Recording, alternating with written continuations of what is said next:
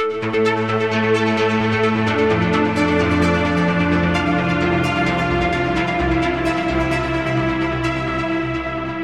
get to it. Yes, yeah. So you did receive the book, I think, or did you I did. receive? I read the whole thing. Yeah, oh, wonderful. Yeah, no, your book was amazing.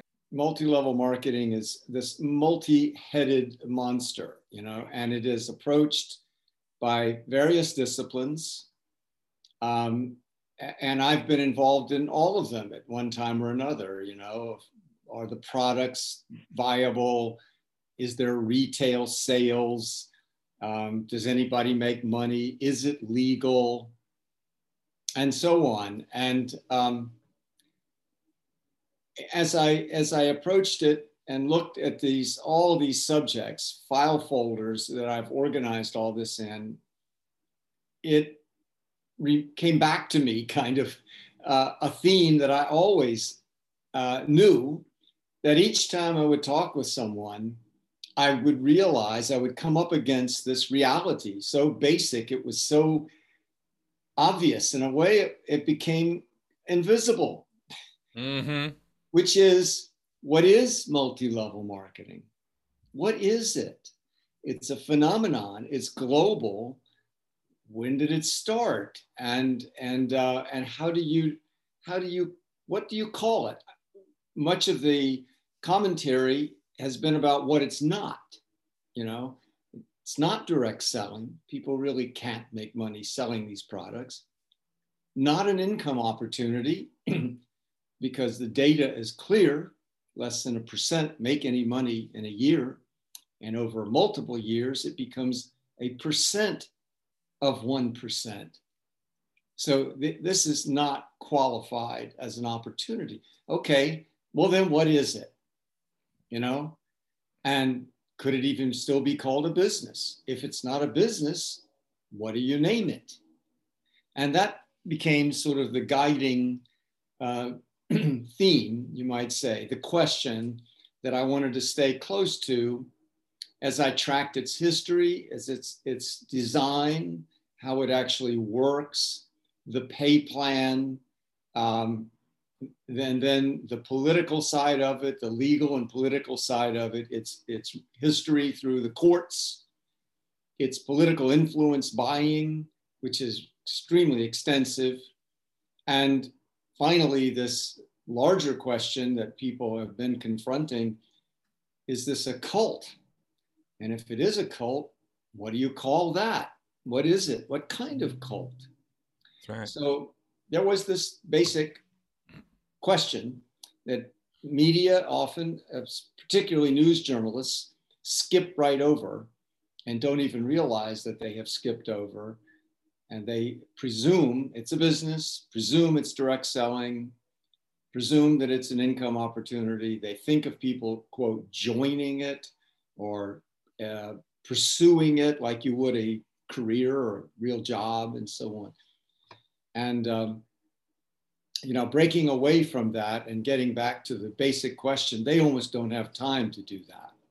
And what I discovered too, and I describe this in the book, if you take them back to the fundamentals and remind them that they're operating on unexamined premises, that even with a cursory, more careful look,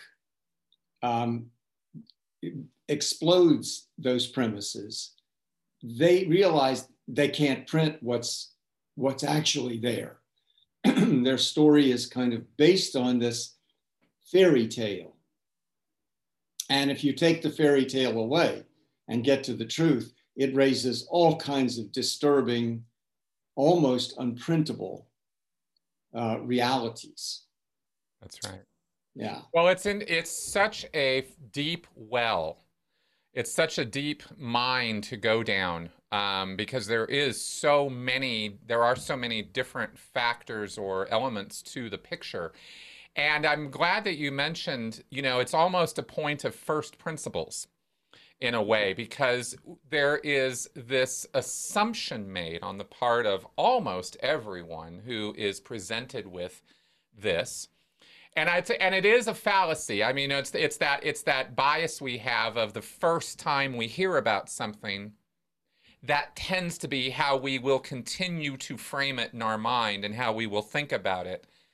Even if we're told later, it's actually not that, it's something different. You still have this kind of basic fundamental idea of what this thing is, and you can't help cognitively but frame everything you hear and see about that thing later against that first idea that you had. And in this Yeah. case, I believe what we have is a misnomer where, or you know, how propaganda, because these things are presented as quote unquote business opportunities.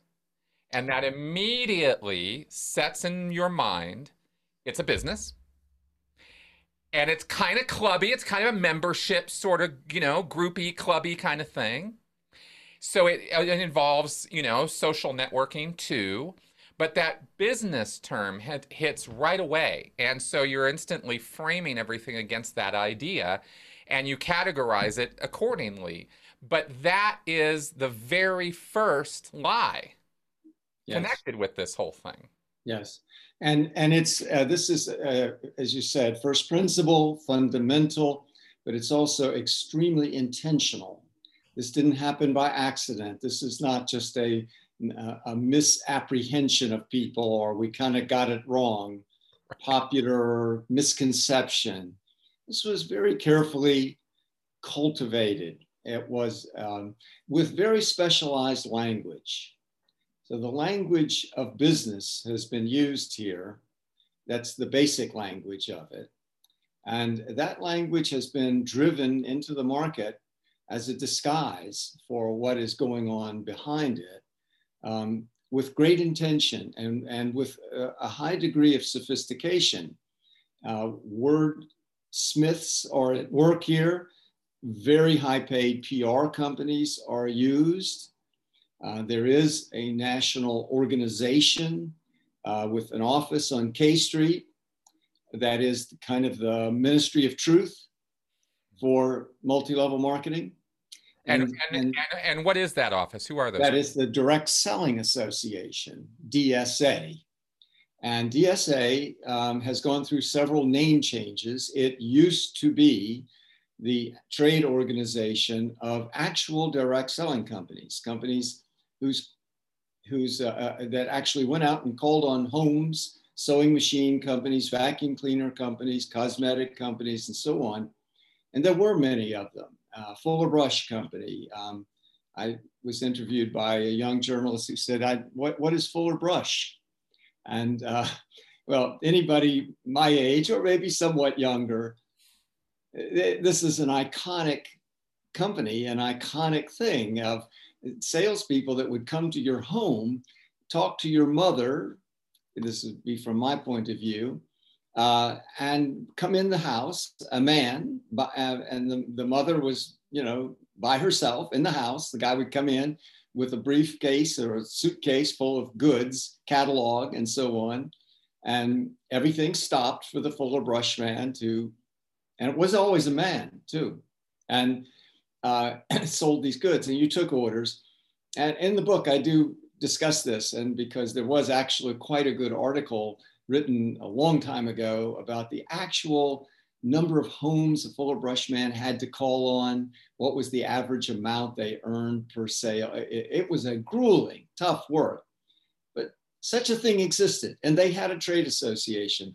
But that organization was, over time, these kinds of businesses faded away. People weren't at home, right? You didn't need them. All these things were in stores.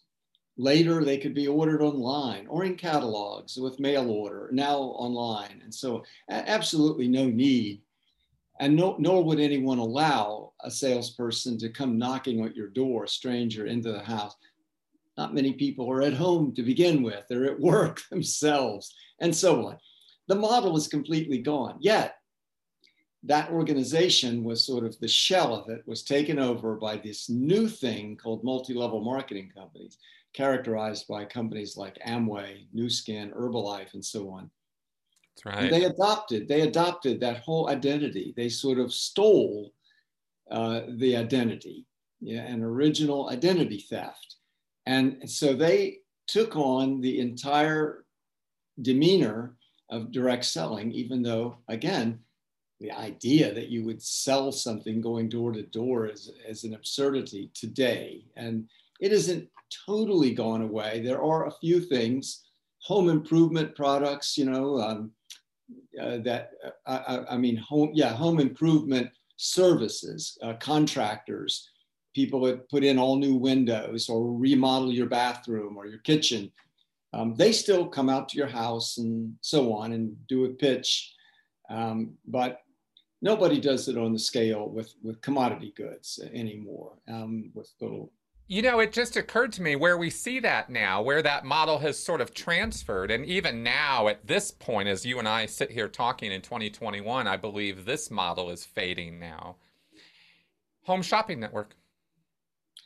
Yes, home shopping network. It basically took the sales pitch that the guy Yes. would go into your house and do, including product demonstration. Yes. And they put it on TV.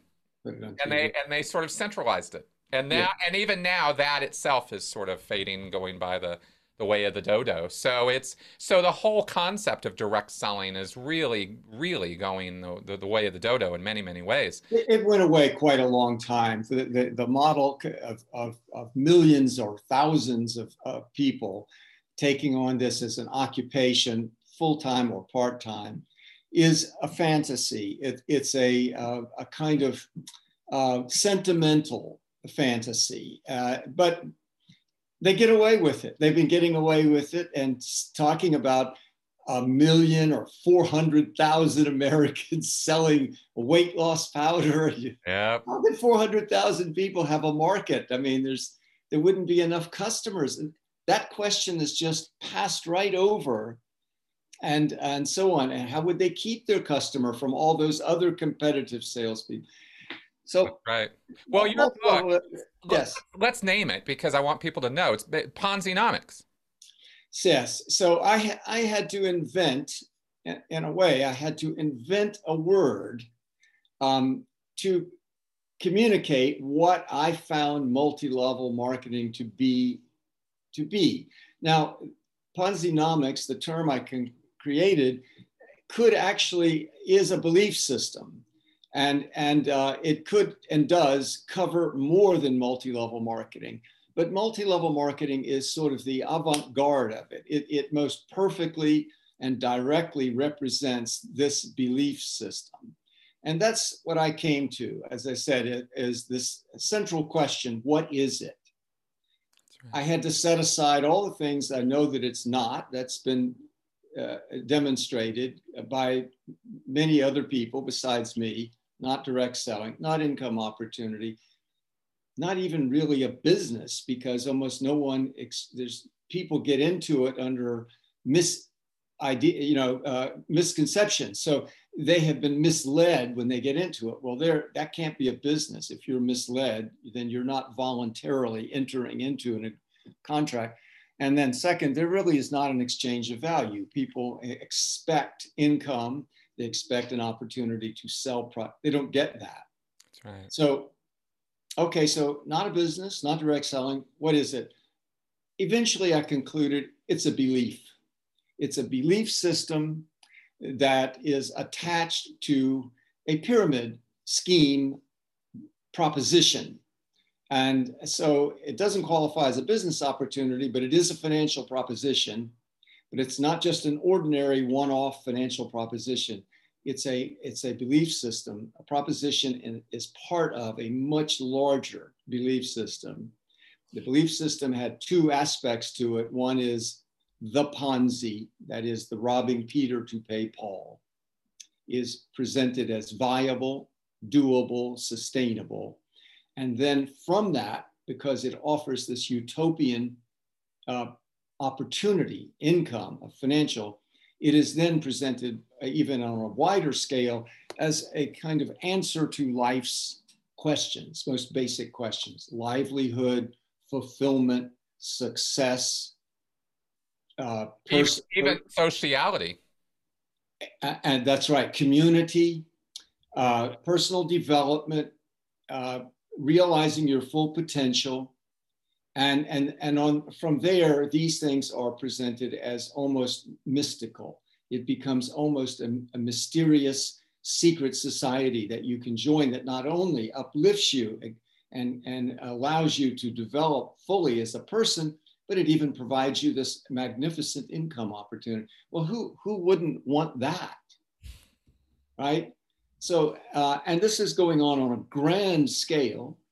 Millions and millions of people are exposed to this proselytizing. So it is like the fastest growing religion in the country, if you want to think of Well, it. you know, I'm so glad that you just summarized it that way, because I wanted to present my audience with an analogy or comparison here to think with, because it can be difficult for people to break away from those first principles or first assumptions, right? Yes. And I want to offer my audience an analogy that will make total sense, I think, and that is, we talk about Scientology. We talk about cults like the Church of Scientology, and the Church of Scientology is not a church any more than MLMs are a business. Yes.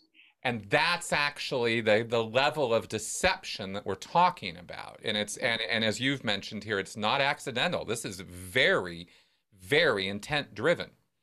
Well, it's embedded in the language. If you describe Scientology with the term the Church of Scientology, That's right. and then tell me it's not a church, I'm Right? confused. That's Didn't right. you just call it a church? Exactly. And really it comes down to, is it a religion?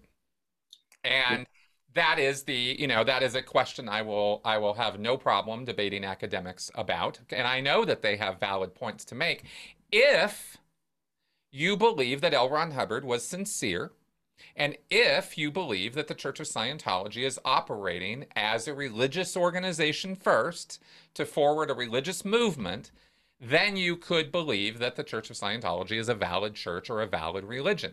But the fact of the matter is that it's wordplay. And we all kind of, when you get into the depths of Scientology, you learn pretty quickly how that actually works and how it is what we call religious cloaking.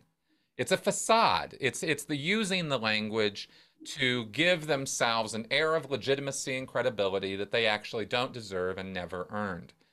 And I believe this is a perfectly accurate analogy for any multi-level marketing company being considered a quote unquote business. Let's just go a little deeper with that, comparing multi-level marketing with Scientology or a religion. So let's stay with it, comparing it to a religion or a religious movement or a religious-like movement of some kind. Sure. One of the few people who ever actually did look at multi-level marketing objectively in a scholarly way was a Yale law professor named Arthur Leff, who I quote quite extensively in the book. Now, Arthur Leff was most famous for an analysis of contract laws and the philosophy of contracts. And he's quite well known for an essay that he wrote about, is there such a thing as a law kind of based on nature, or do we make up law? Is there any kind of a way to determine a law that would be intrinsic, or a moral law? So he's best known for that. But he did work in the 70s with the Federal Trade Commission as a consultant. And this was before the famous Amway decision.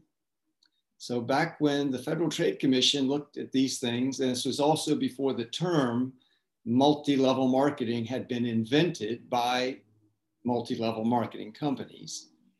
It was called pyramid selling.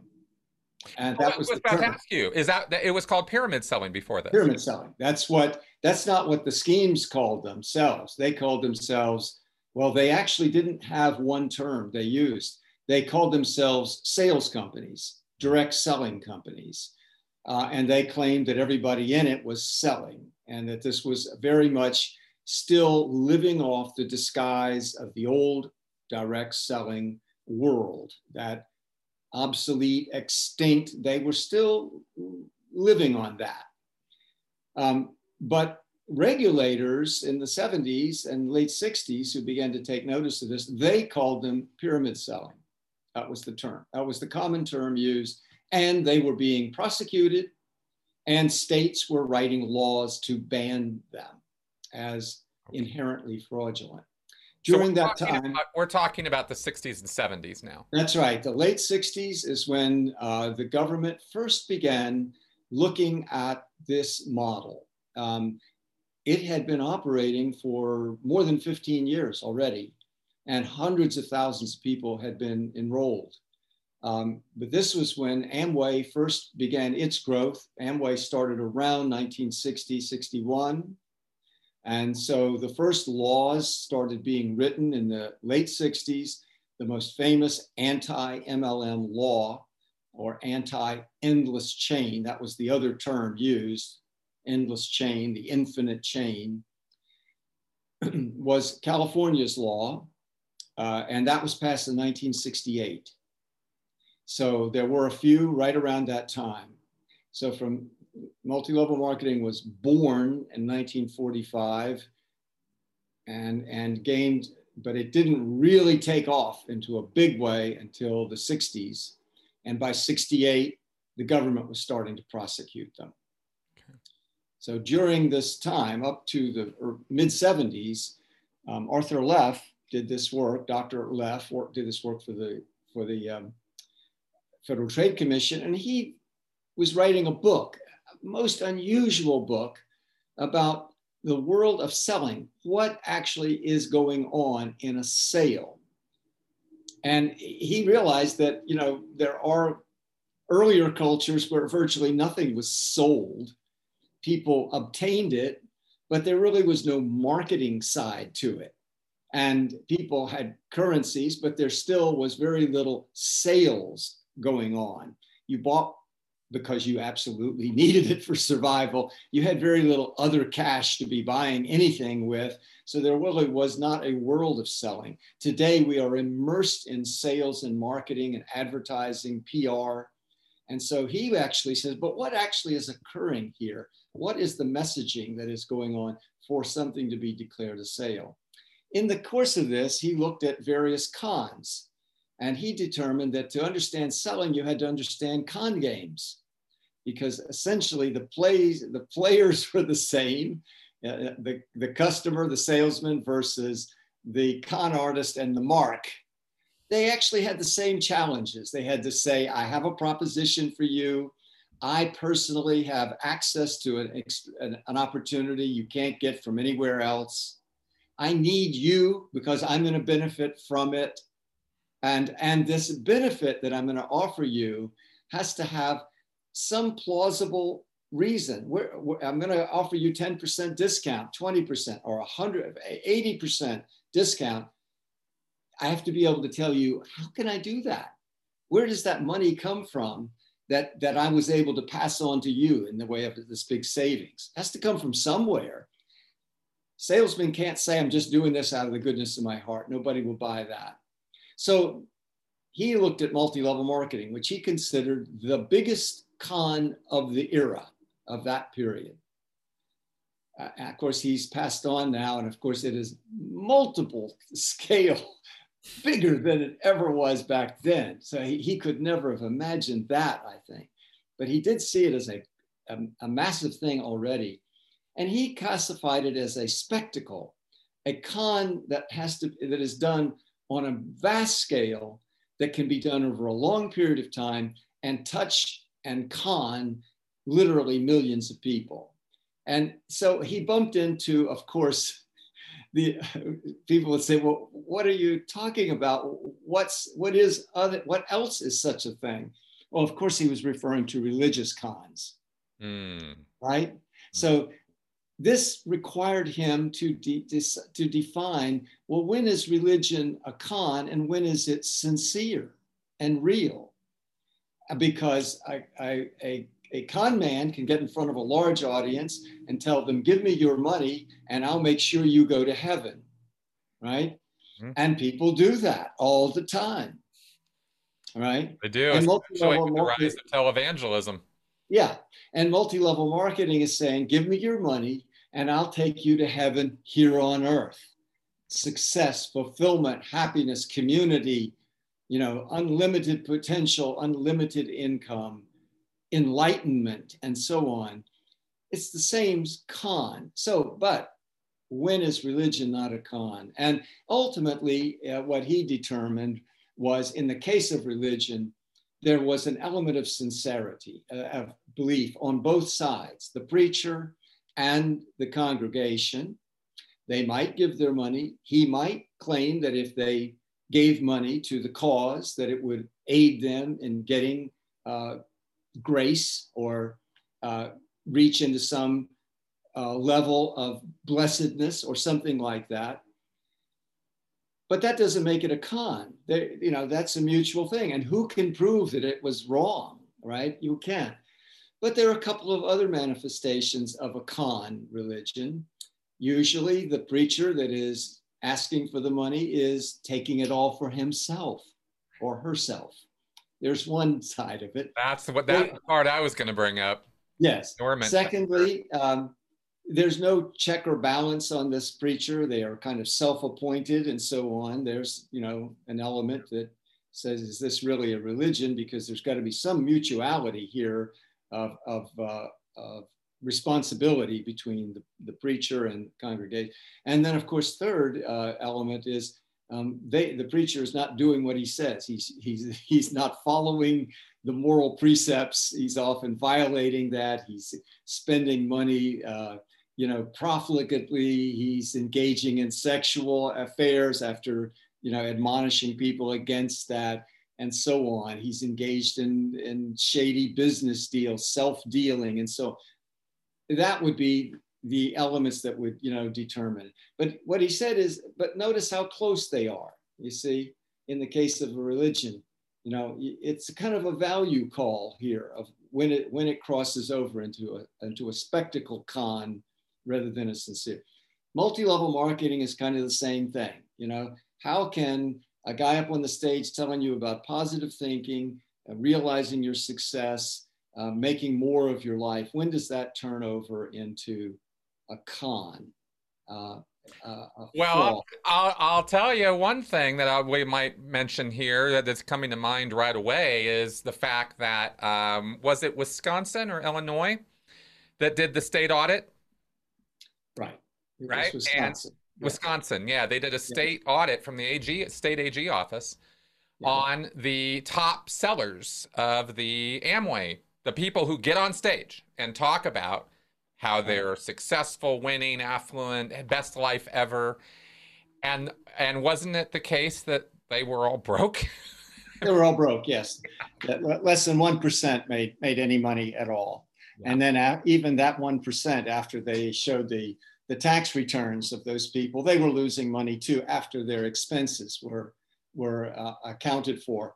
I think that the dividing line is pretty obvious in the case of multi. You can be as positive, you can preach positive thinking, confidence building, sharing, community, all good, until you say, and here's the plan for realizing all of these ideals. Now that plan is something that can be examined and determined, is it a real thing?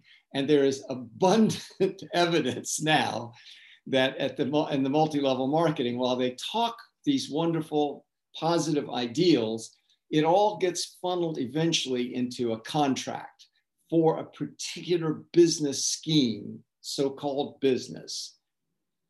That scheme is demonstrably unfair and deceptive. So that's where it's obvious. It's as somebody else has said to me, you can tell people about angels. You can believe that there are angels. You can argue that there are angels. Fine. Nobody can disprove that. But if I bring you a feather from an angel and actually try to sell it to you, now I've crossed into the area of a fraud. So that's kind of what multi-level marketing does. It brings you the feather of the angel and says, here, pay this. And you turn out, of course, the feather came from a bird, not an angel. So That's really what they've sold you something that is not a business, that's not an income opportunity, it's not direct selling. It is in fact an endless chain scheme. It's a pyramid selling scheme. There is buy sell transactions going on, but that doesn't make it a business. Exactly. So, you know, Especially when the fact is that, when you do an audit of this or you do a real run the numbers kind of analysis, and you have done that, I have now done that. We've spoken with economists and economic analysis who actually do understand how numbers work, and they've broken this down for us, and it's abundantly clear that there isn't a path. There is no path to success. It is not a matter of, okay, there's just a bunch of wimps who aren't willing to work hard, and us few who are willing to work hard, and we're the ones who are going to, visualize, we're going to see that profit. That's going to happen for us. You learn in doing a deep dive into this and really seeing the mechanics of how this stuff works across the domain. This isn't a matter of just Amway. This is Herbalife. This is Amway. This is Tupperware. This is every single one of these models will lose you everything. And it is so hard to get that across to people because they see the yachts and the planes, the G6s and the stages and the lights, and they go, well, somebody's paying for all this. Money must be somewhere here. And there is a lot of money involved. And there is a lot of money, exactly. How does this facade get created, and how are people convinced to buy into this so heavily?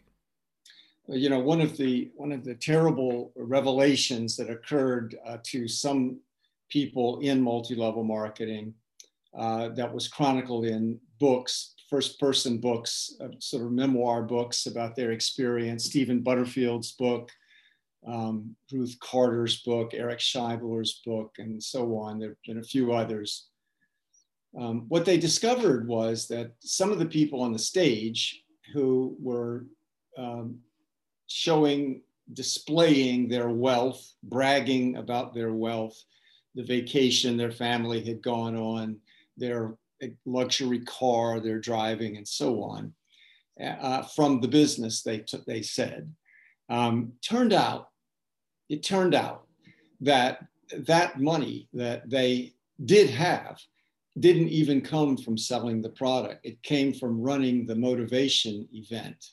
In other words, people paid $100 to come to an event to hear about how great the income opportunity is in multi-level marketing. The guy on the stage said, I'm living proof of it. Here's how I live. Only to discover that the real money came from the $100 they had paid to hear that message, not from the business. Exactly. So it's that old thing, about sending out the ad.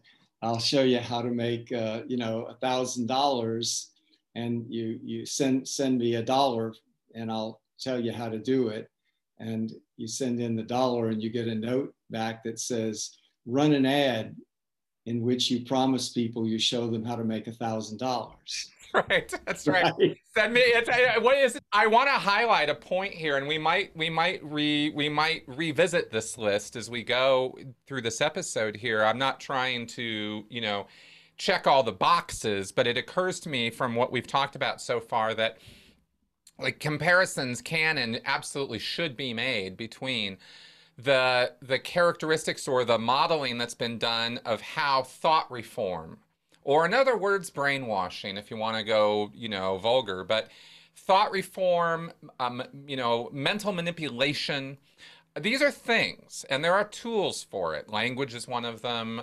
Emotion is another one. Logical fallacies. There are a whole array of ways that you go about doing this. But the fact that you're doing it as an organization, as an individual, indicates that there is something undue going on, something wrong, something not above the boards. And one of those points that we've brought up so far that I wanted to highlight is what's called mystical manipulation.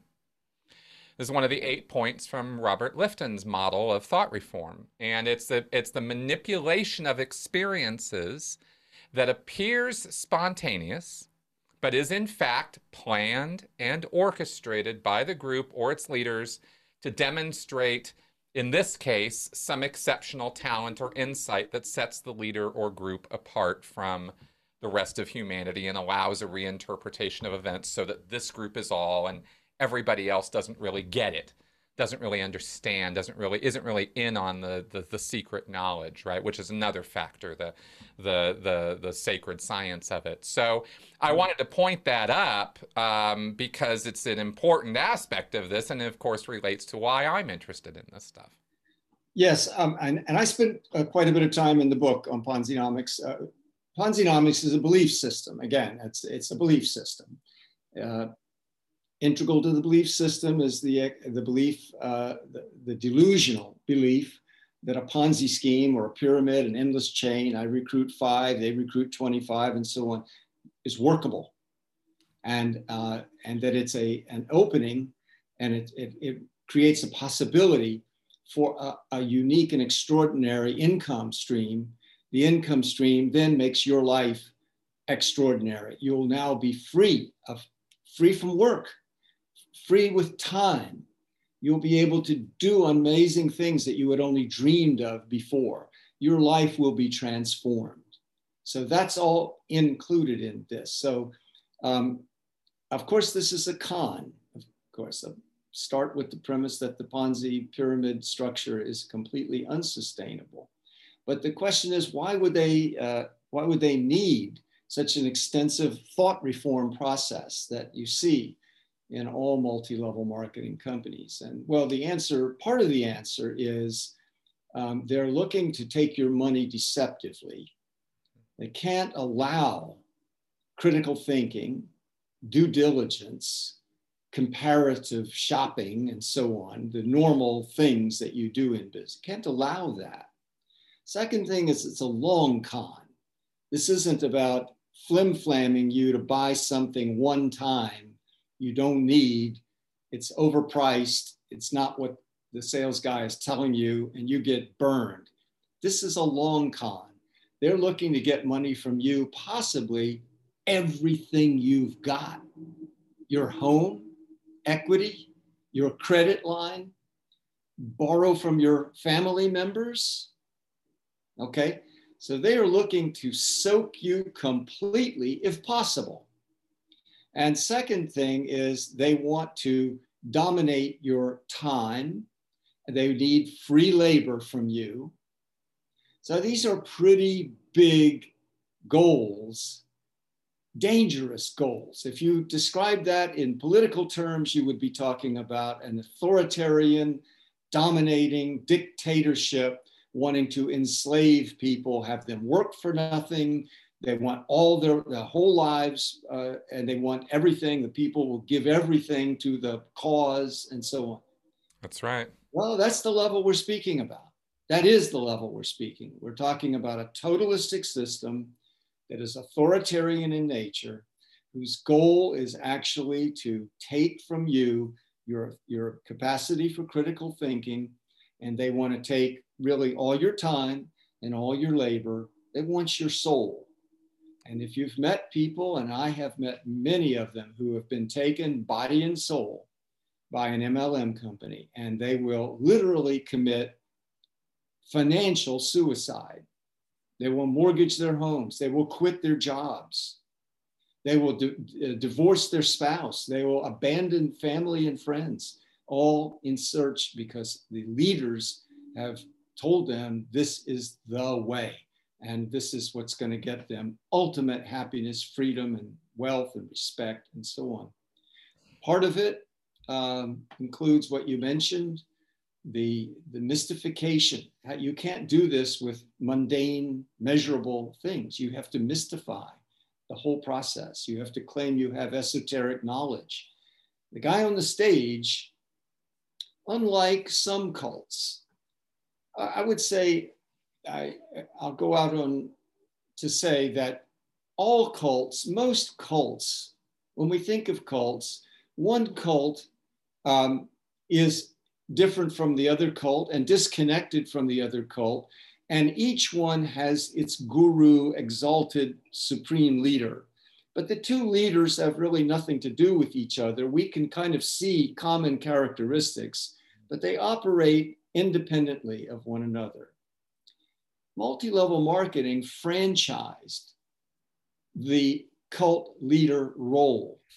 It's a scripted role so that there can be hundreds of these people on the stage, each one drawing in and using these techniques and tools of thought reform in which that person, male or female, is exalted, mystified as the keeper of great secret, of having special power that a mere human being like you don't have, and then has a plan for you to share in this greatness or this enlightenment, this beneficence that they are offering you, right?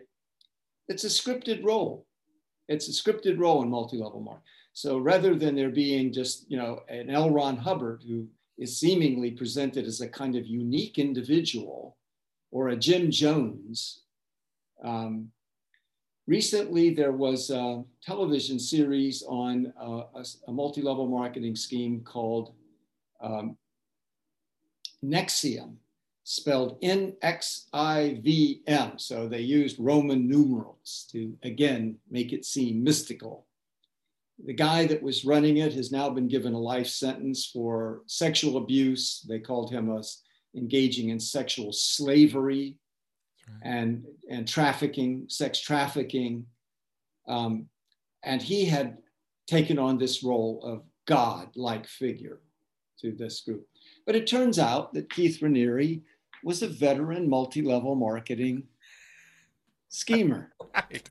That's Where right. did he start? He started in Amway. And he was so, I guess you could say, good or bad at it, that he got banned from ever doing it. He created his own multi-level marketing scheme called Consumer Byline, B-U-Y. And it was kind of so-called group buying thing, but of course you're really just selling memberships into this club. I was prosecuted, was stopped, he was banned. But then he kind of, as often happens, the enforcement of this becomes forgotten, weakened, and he went and started a new MLM, which became known as Nexium. And its product was not discount buying membership. It was enlightenment itself. He sold plan for you to achieve, and know from your expertise in Scientology, this will sound very familiar, but he sold a multi-staged program of advancing yourself to a superhuman enlightenment stage of life. That's right. In which you could read people's minds, you could do all kinds of amazing things, achieve levels of fulfillment. It was actually the closest thing I've ever seen to what Scientology would look like if you remove the religious component. Right. Right. He sold it as MLM. Yeah. See, that's how close we're looking at here. He sold it as a business. It was a profit-making business. And that's how he defended himself. So when somebody complained and said, I think this is a fraud, I'm going to warn people about this. This is a recruitment scheme, and it's quite abusive, and it's not what they say. He immediately sued them for interfering with his contracts, with his business. He took on the posture, because that was the identity, as all multi-level marketing companies are, that he had a legitimate business. And these people were tortuously interfering with his business and harming his brand and so on.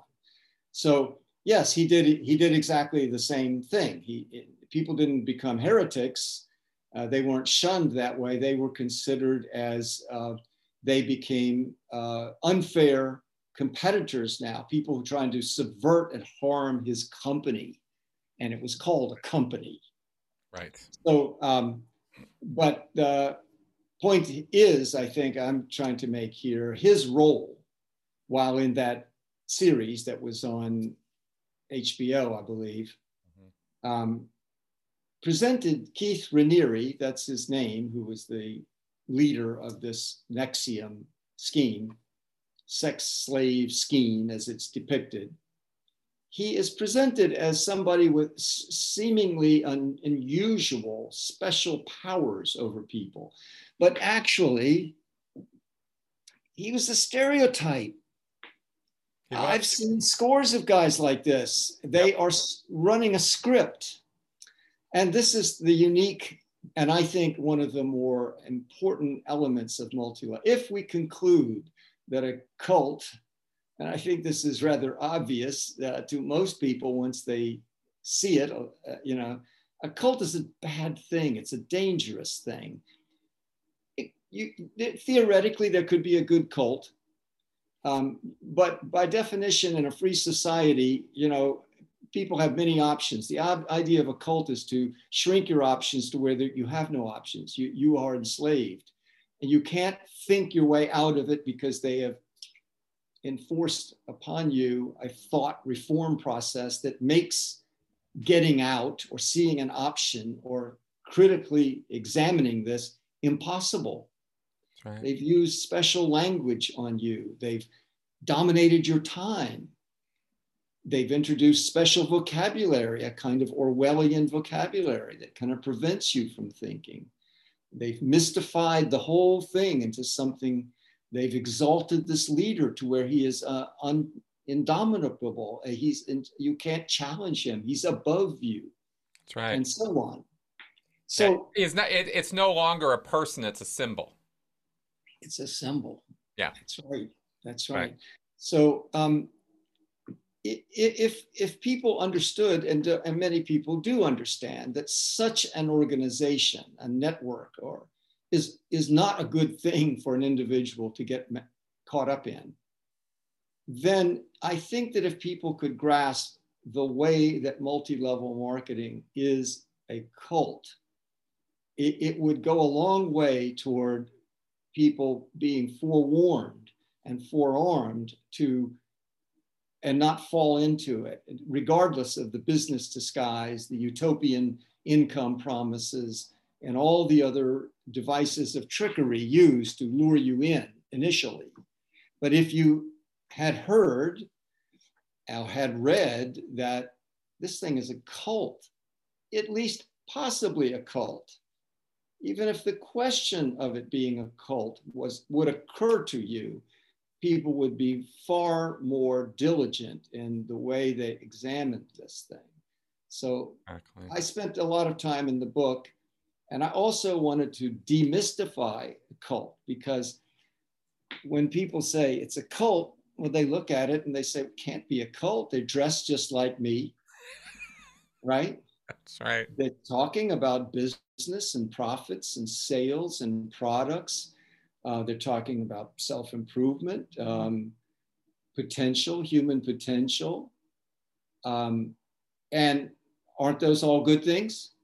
Don't we all believe in them? Entrepreneurship, who's against that, right? So it doesn't look like a cult. It's enormous too. Most cults, you assume, are kind of marginal, small operations. They're exotic, dress funny, talk funny, have some kind of weird, funny leader, maybe. So what multi-level marketing isn't fit any of that. And then finally, it's a business. So cult, business are mutually exclusive, and they really are. A business is by definition a measurable thing. They can be. I will debate that a little bit because Enron, but in principle, you are not wrong. Well, Enron you're speaking about. Yeah, just how Enron was run. Yeah, it was very culty at the top. Cultish inside it. Yeah, very much so. But yes, but it wasn't, as it turns out, it was cultish because it was presenting itself as the most innovative and genius company in the world. Yep. And it was being given these awards by Inc. magazine as most innovative. But it was all based on accounting fraud. It was one of the most amazingly pulled off cons I have ever seen in the last 50 years. but it was an accounting fraud basically that gave it this capacity, this seemingly supernatural financial power. It could expand, it could create capital and profit that nobody else seemed to be able to do. Well, it wasn't doing it. So when I say a business, I guess I should have said a real business. Fair enough. Fair enough. Okay. And I didn't mean to push back too hard on that. Yeah. Right. You're not wrong at all. You're not wrong at all. By definition, a business is a measurable thing, and it is also a sector of life. You know, you have business, you have work, and then you get out at the end of the day, you go back home.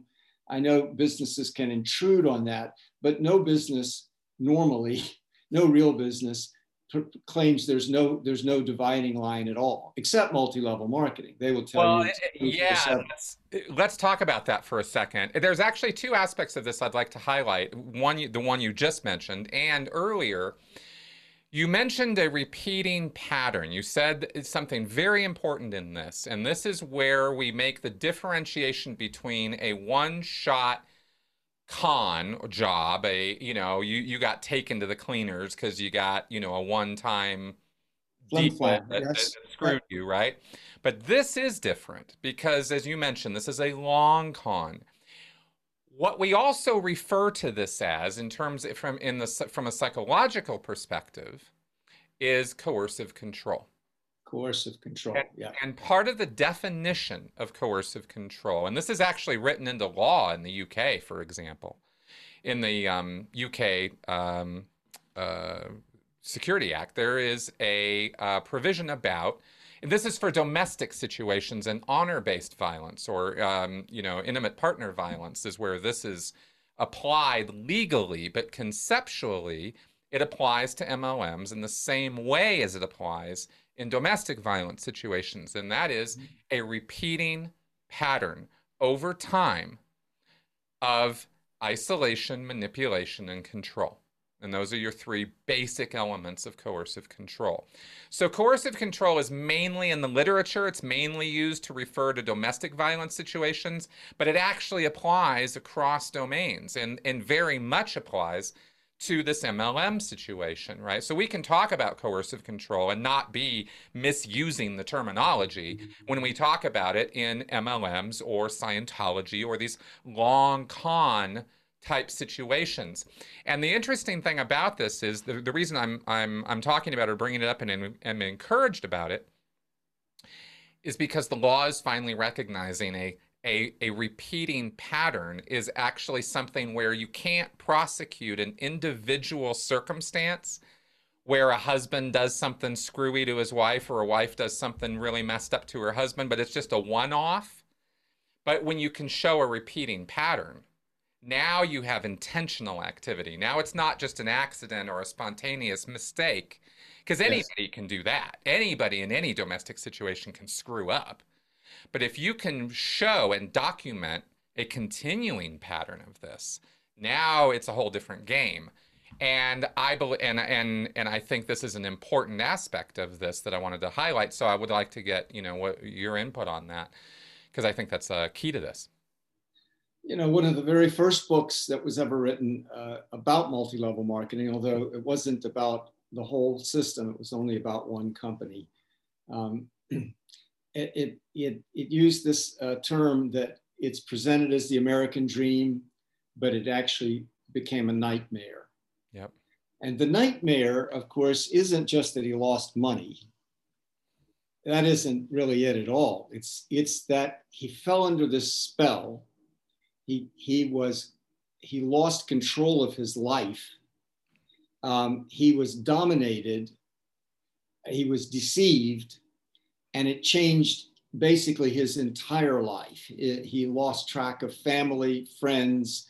He abandoned the work that he had been doing, that he loved. And his values began to change. He became far more commercially oriented. The work intruded into every other area of his life. Eventually, it was 24/7. So he sort of lost interests or opportunity to explore other interests, including his own family, right? He was coercively controlled. That's the nightmare. The nightmare is that you've become enslaved. You've lost your freedom.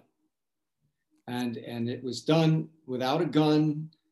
Nobody forced physically, and yet it did occur. And it wasn't just him, it was thousands of people. And this was done through the use, as all such schemes are, language, ritual, a specialized method of persuasion and time, repetition of things, isolation, getting you away from other people that might bring a different point of view to you. Right. And then intruding intruding in an inappropriate way into affairs of your life that really have nothing to do, none of their business. And this is something that is one way this is done in multi-level marketing. When you come in, it's presented as sales, products, and so on. But when you get into it just a little bit, the first questions that will be presented, the first discussion, the first interaction between you and the company won't be, let us tell you how this business works, as you would in a normal company. Here's our product, here's our business model, here's what the job description we're talking to you about, here's our vision for the company, where we're going to be. No, they start asking you, what do you want out of life? What is your most treasured dreams? What are the dreams you've actually set aside? You've decided maybe you can never achieve them. What are those? The intimate dreams, the dreams that are really locked away in you, that your aspirations, your deepest aspirations. They try to pull this out of you, a kind of confession. When you confess that to them. Bing, bing, bing, bing. We're just lighting up the board on the Lifton 8 points here. Yes. And that's one of the first interactions. And to some people, that's the one that turns them off. These are people that are kind of prepared and maybe not so vulnerable to this. They might say right away, well, that's not why I'm here, to divulge to you my deepest law. That's none of your business. I don't know why I'm out of here, right? Yep. But most people, they know, have kind of ventured into this out of a sense of longing.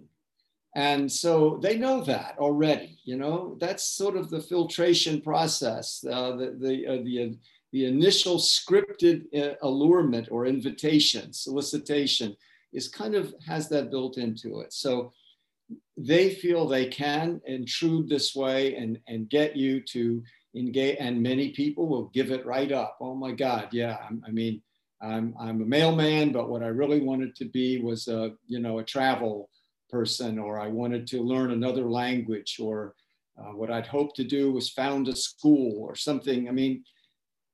We all have aspirations. We may or may not realize them in our lives.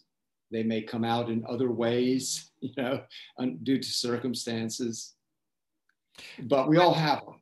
Well, that's for damn sure. And I couldn't help but just sit here thinking and laughing to myself, trying to imagine a job interview that would go that way, where you come in, present your CV or your resume, and you're all ready to, talk about your job performance and your past things and what you're prepared to do for this company, and asking questions. And instead, they start asking you about your personal hopes and dreams and aspirations, and how to, and whether you want to be connected more closely with your family and friends, and all. It would just be such a bizarre job interview, right? In a normal job. But I will tell you the roots of this, Chris, and I said in the book there, and to myself, because this was my founding premise. Multi-level marketing is an American phenomenon created in America. It has exported, is now global, but it was invented here in a particular period of time, out from ordinary people. These were not strange people, really. The three characters that kind of interacted with each other to create this thing. a guy with a little tiny failing vitamin company in Southern California, and then two other middle-aged men, one a pop psychologist who was not doing well, and the other a seasoned door-to-door sales manager selling cemetery plots. These were the characters. So out of their life experience and their worldview was invented this thing called multi-level marketing. And the one dominant character in there was the sales guy. And this is a sales guy who had been a salesman in the 30s or even earlier. And he had been subjected to the psychology of selling. Back when selling was a more specialized and marginal field of work, very few people were actually in sales. Sales exploded after the war in marketing, PR, advertising. Prior to that, being a salesman was a kind of odd thing to do and never a respectable thing to do in particular. Yep. The sales guy was presented as a kind of slippery or tragic figure. And it has never been depicted very positively, even in literature. I mean, our earliest is a story of selling is probably The Death of a Salesman, Henry Miller's The Death of a Salesman. That's right. And that's certainly not a sympathetic character, Willy Loman. The other one is I found your breakdown of this in your book to be absolutely fascinating. It really did give some historical perspective to me that changed my entire view of how I look at that as an industry or an occupation. And society. It was actually you wrote quite well about that whole history. It was really quite good. Yeah. In that world, especially back when selling was a small, disciplined, marginal area of work, a kind of on the edge of respectability. To call somebody looks like a salesman, not a good thing to say. Talks like a salesman, not a good thing to say. So has a sales personality, that used to be not a good thing. That meant he's a manipulator, insincere, and so on. But in that world, there was this psychology that was taught to the prospects that was totalistic. They didn't just teach you how to sell. They taught you that selling is the ultimate and most basic element of human interaction. And that being a salesman is a kind of missionary task.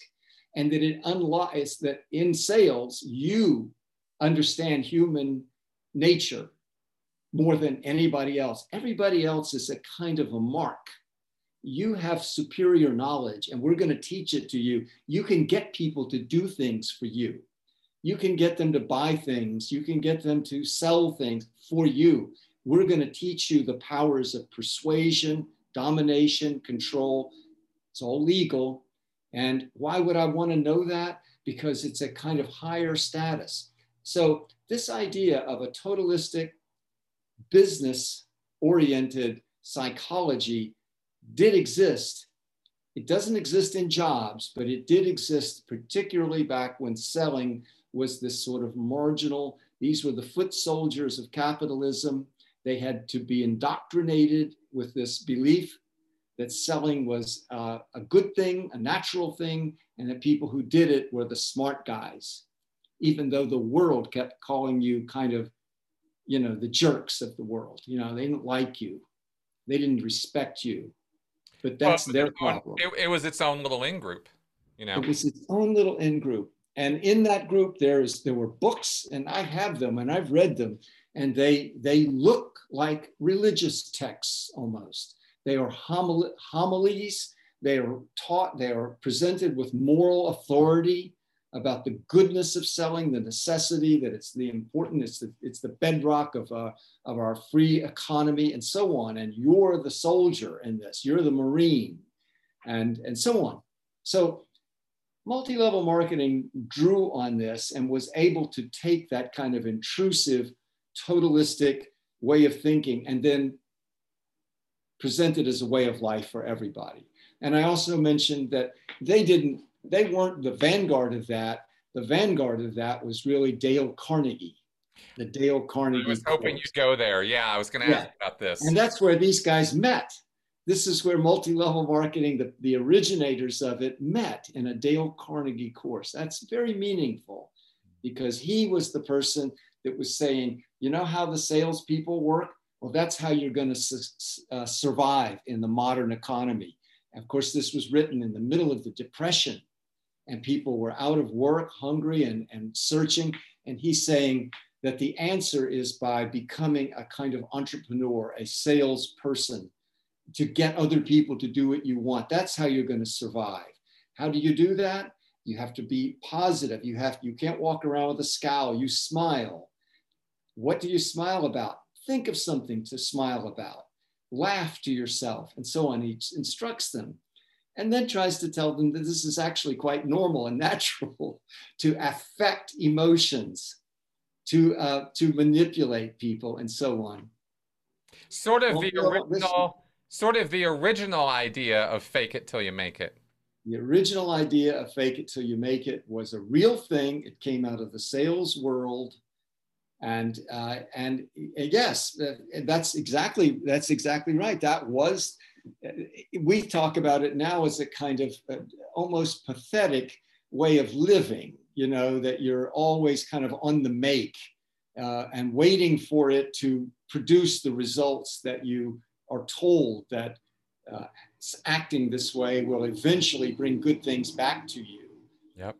But that is exactly what the salesperson was trained to do, you know, to think positively, present to the world a positive, happy face, even though they're broke and they've had 10 rejections.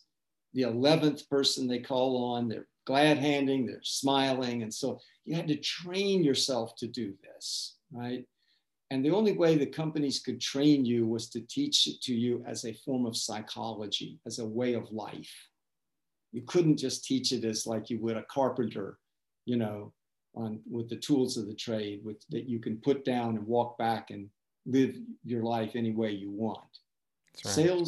Sales training carried over into the rest of your life.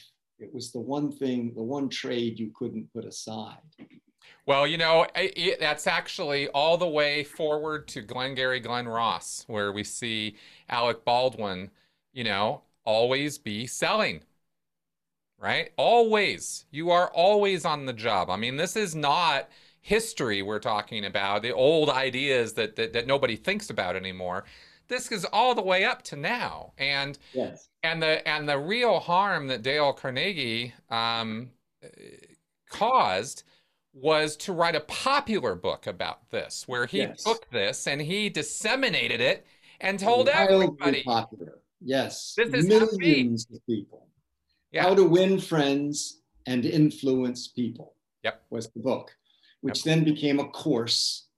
And the course and also often involved public speaking and so on. But it was mainly an indoctrination program to take ordinary people, introverted people, people of every stripe, and frame them into becoming sales type of person. That's right. And therefore, if you weren't like that, you became, you know, a discarded person. You weren't willing to be successful. So, and also, your success depended on a personality type, on a personal presentation, rather than on character. And exactly. That's why the historian that I referred to said this was the era when we moved from character to personality. Yes. And this is, and I think that this has a lot of relevance across many domains all the way to now. This is, again, this is not ancient history. This is 100 years ago that all of this is starting, we're talking about.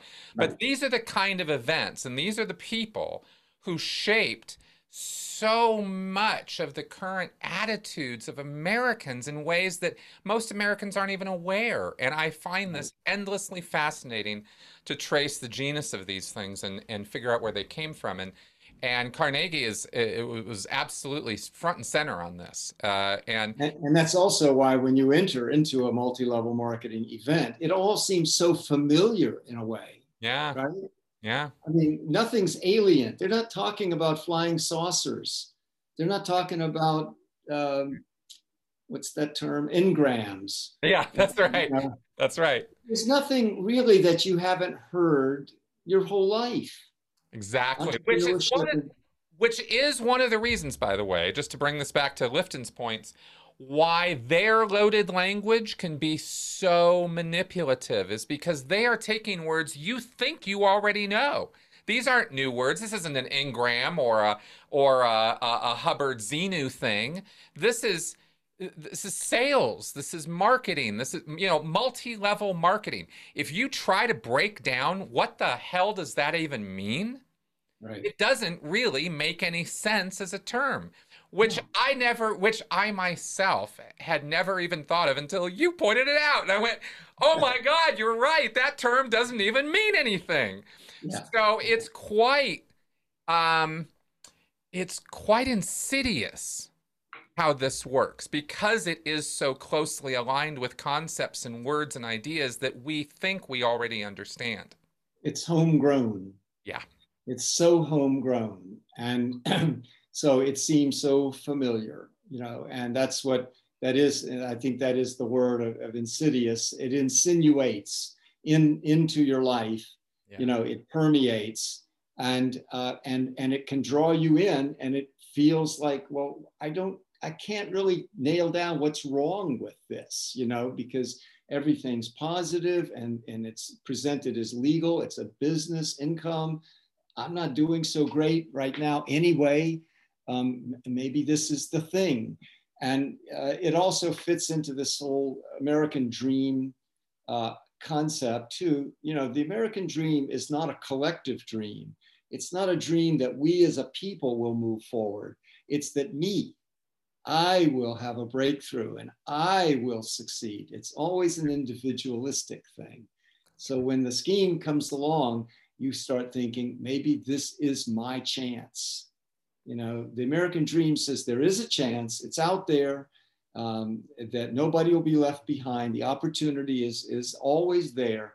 But well, you haven't found it yet.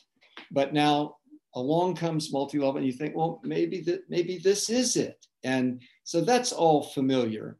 And as I say, it's all familiar until the business proposition is actually presented, which comes very quickly.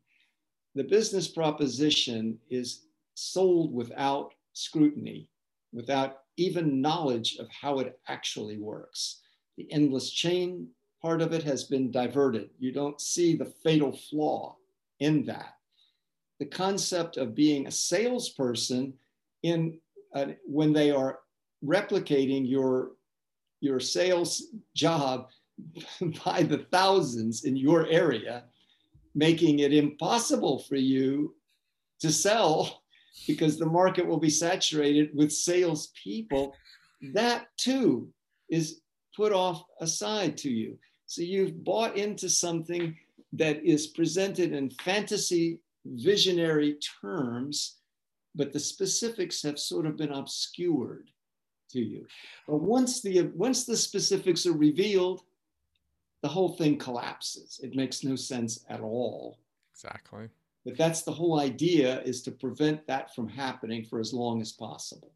Well, exactly. That's the retention angle. And I want to talk about some of those techniques that they're using for that. But first, I'd like to go to the beginning where people, who is it?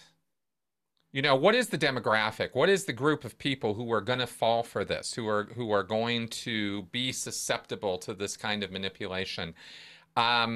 Is it stupid people? Is it desperate people? Like, what category of people, how do we describe them? Yeah, this is a question I'm asked all the time. What's the typical MLM victim or adherent? And so I've been looking at this for a long, long time now, quite a few years. And I concluded quite a long time ago, there is no such thing. There you go. Same with me and cults. Go ahead, please explain. Cults, yeah, exactly the same. Right. It's very same. Of course, the cult is always presented as something that only a certain kind of person would fall for. Mm-hmm. And even the person in the cult would say, I would never join a cult. Right. You must be talking about somebody else. Wouldn't be about me. That's right. So, yeah. So, but multi-level marketing in particular, I think people do, can't see this, and they just, it is a blind spot. And so that is part of the mind control that has gone on to subvert you from looking at it critically.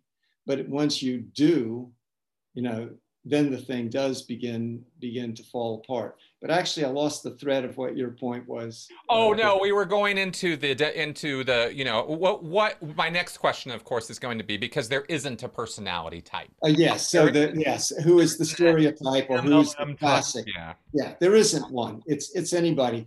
But there is some history to this. I mean, but it in the end, what you see is that the message, more and more people.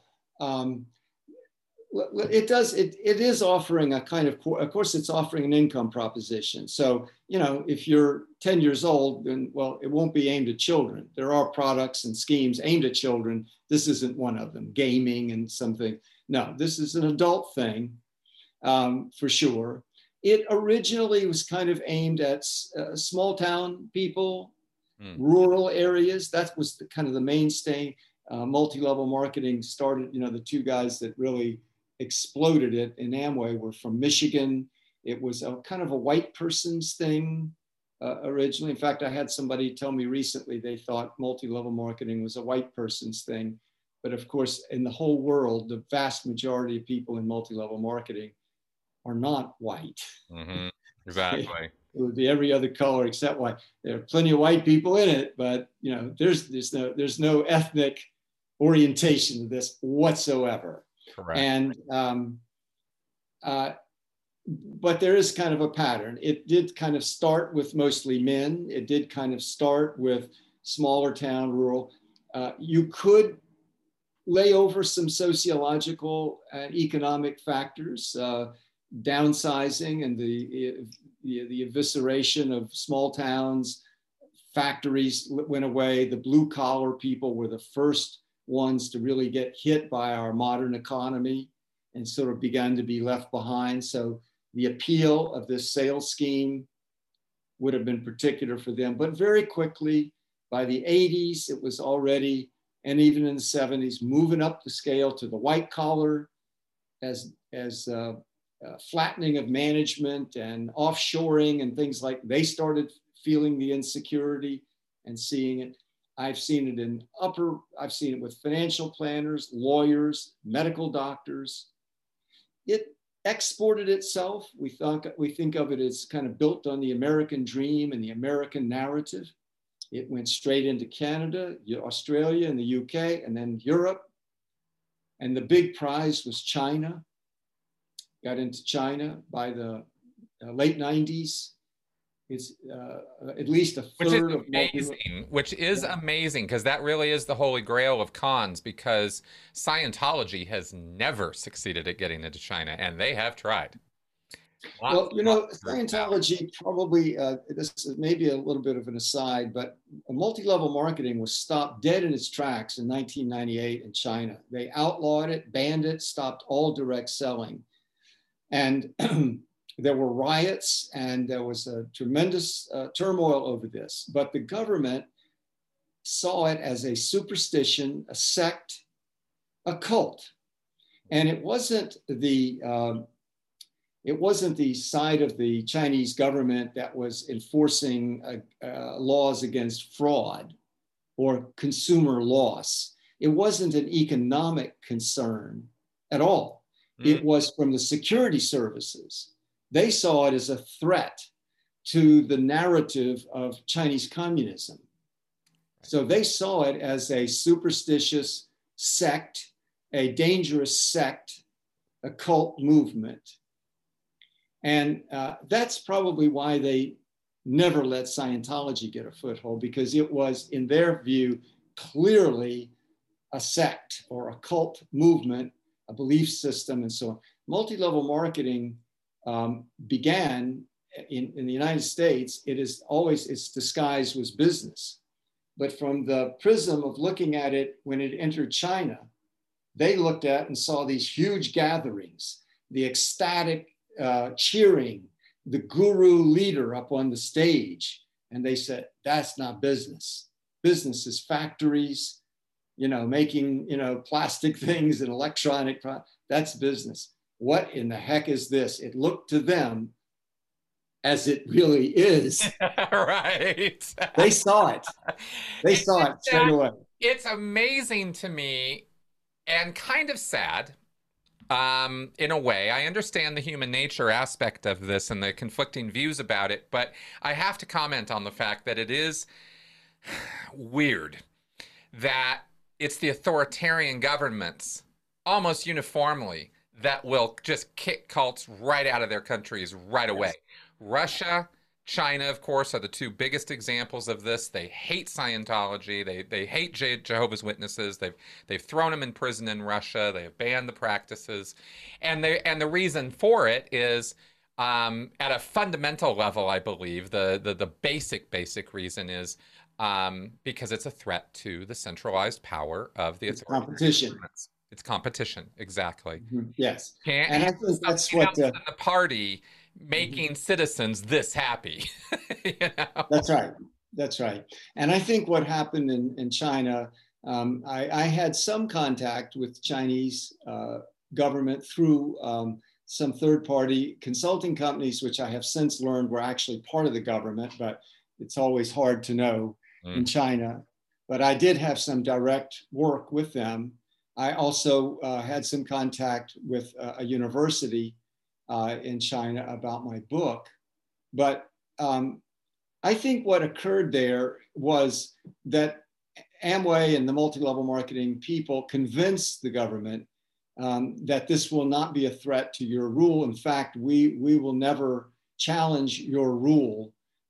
And we can help you because it keeps hope alive.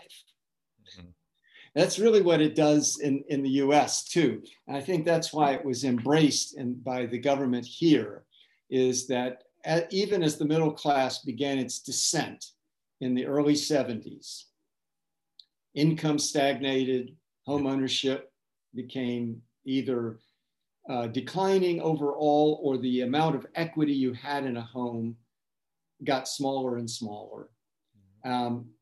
Higher education became out of reach. Healthcare suddenly became unaffordable. All of these things began to happen starting in the 70s. So as many other people have said, the American dream appears to be tarnished or dying. Now, that would normally create an opposition force among the public.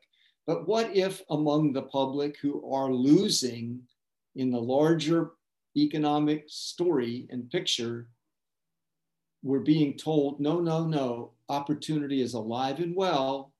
It all works. You don't have to join a union. You don't have to join a political party. Don't get into it. It's called multi-level marketing. The American dream, it's the last best hope for the American dream. And it's the one place that you can go where you see people screaming about how great the American dream is. Everywhere else, people are a little wary of it these days because out of their life experience. That's right. That's right. I've certainly had that experience. Do you think it's purposeful on the part of the government officials? Do you think they see it that clearly? Yes, I do. Instinctively, they do. I don't think it required a lot of calculation. This happened, as I chronicle in the book, with the Amway Corporation, which again, the government had just shut down Amway's two big competitors and left Amway predominant in this new field and gave it legality. This was 1979? 79, yeah. And this is Federal Trade Commission. Federal Trade Commission. Okay, and let's actually clarify this for people, because I think most people out there, I sure as hell didn't, really understand what the Federal Trade Commission is and what it does. How do they enforce law, and how did it happen that Amway got the golden blessing from the FTC and has been hands off ever since? Yeah, so it's straight out politics. So let's just start with that. I mean, so Okay. I don't have to that it's traditional corrupt politics, the way politics kind of work Okay. everywhere, I guess, but especially here. We have to remember up till 79, the federal government, in the guise of the Federal Trade Commission, in the office of the Federal Trade Commission, whose job was to enforce competition, to prevent monopolies. That was Federal Trade Commission. And also to oversee elements of deception and unfairness and harm, fraud, in other words, but fraud in the guise of business or in the face of business. Federal Trade Commission cannot put anybody in jail. Every case is a civil matter. It is an office of the executive branch. It is not part of the judicial branch. They are not judges. And so it's a political office, and it's a relatively small office too. That office determined that the business model of multi-level marketing, the endless chain, was inherently deceptive and harmful. And they prosecuted the three biggest ones in existence at the time in the 70s, early 70s, Holiday Magic, Costco, and Amway. The two, Costco and Holiday Magic, were closed down. The third case against Amway was an identical case. Endless chain, unsustainable, inherently unfair, inherently deceptive, saturation must follow, people will lose, not really direct selling, and so on. Recruitment, pyramid recruitment. And that case went on for several years, but in the end, the Federal Trade Commission accepted a ruling by one judge who was not even an administrative law judge. They did not have to accept this person's ruling. And the ruling did not have to apply to any other company. But it somehow became presented as almost scripture. It was the final word. Why? I argue in the book with straight up politics. Amway was deeply embedded in the National Republican Party. The two founders, one was the finance chairman of the Republican Party, who also became the chief fundraiser for the Ronald Reagan campaign. And the other one was the chairman of the U.S. Chamber of Commerce. And So what are their names? Jay Van Andel, and Richard DeVos. Right. And if any of you are wondering if that is in some way, if Richard's in some way related to Betsy. Betsy is his daughter-in-law. Correct. Right? So his son, Richard, often called Dick DeVos, is the husband of Betsy DeVos. And so I just wanted to make that direct comparison there because if in case anybody's wondering, oh, that was back in 79. That was a long time ago. Things have changed since then. Not at all. No, they were deeply involved in funding the campaign of political candidates, Ronald Reagan, Gerald Ford, who turned out to be very fortuitous for them because Gerald Ford became the president when Richard Nixon resigned, and Gerald Ford's district was where Amway was located. And they had been pouring money into his campaign. They funded his library after his presidential period there. And then so they had a tremendous impact. They were also at the Chamber of Commerce and presenting this as American capitalism. So I would say that, yes, it was a rather deliberate embrace that this thing is again, reaching out. The little people, the ordinary people are going to be taught these fundamental premises of a corporation, of business, of principles of business. They're going to be taught that the success path is an individual path, not a collective path with a union or social movement. It's an individual entrepreneurship. And they saw that as so powerfully delivered because they'd seen the rallies and they saw how people accepted this, that the reality of it, the losses, the loss rate, the impossibility of the actual business was simply disregarded. Remember, there is a premise, there is a tenet of advertising. If it sells, it's true. Right?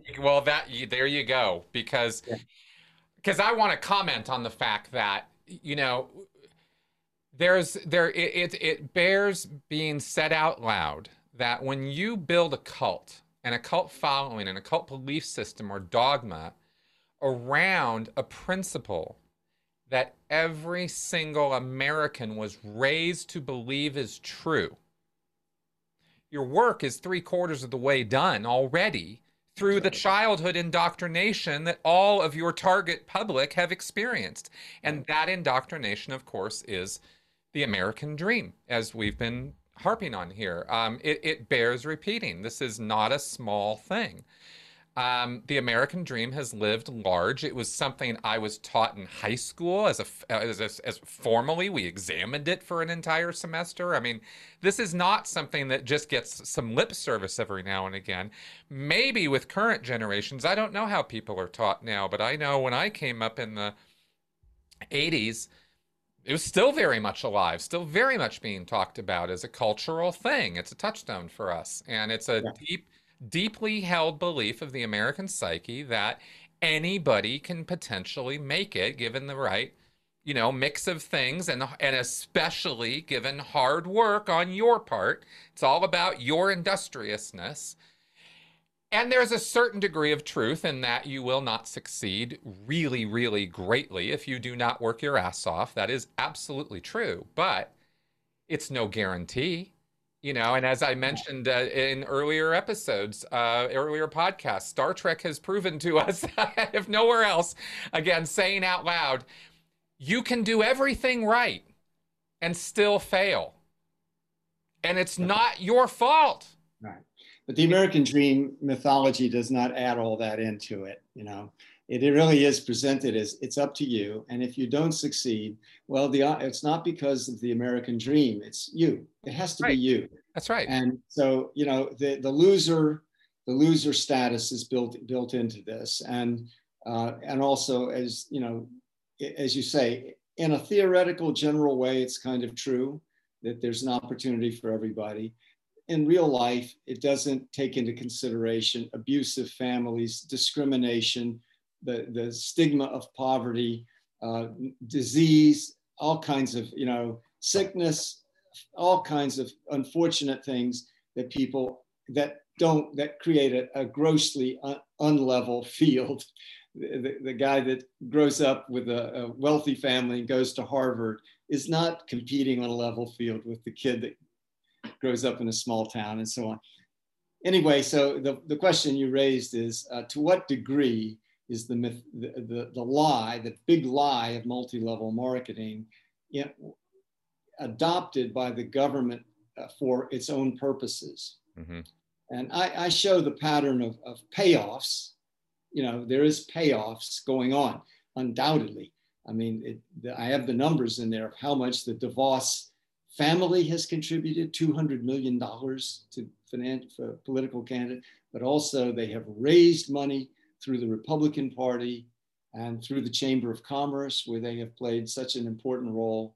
They also played an important role in the Chamber of Commerce in getting China into the World Trade Organization, which helped them in China for being allowed to operate over there.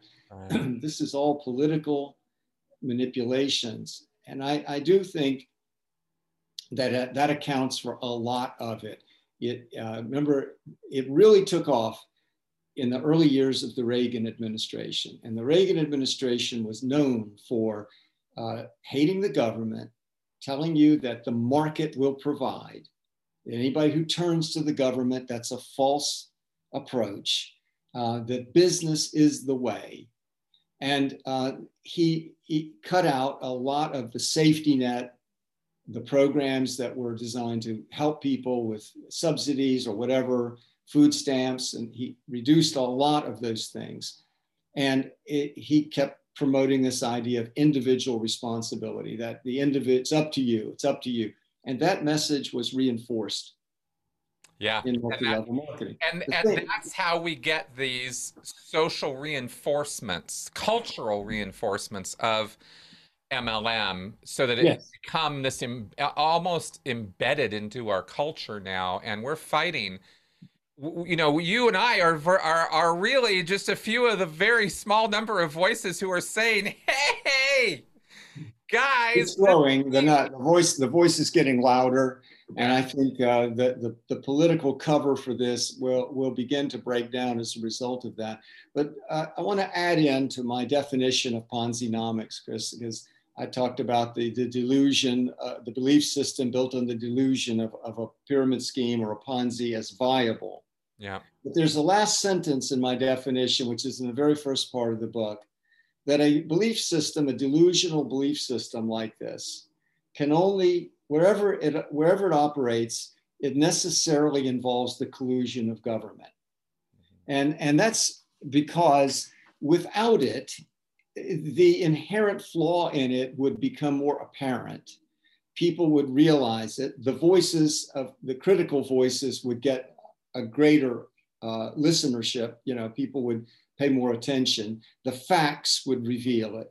But if it has the authority of government behind it, as you pointed out, it does. The Federal Trade Commission confirms that it affirms it's legitimate. The political parties, by their affiliation, they have a 40-member caucus in Congress. But it all happened in 1982, I think. 79, Amway escapes a prosecution for being a pyramid fraud that if it would have been shut it down. 81,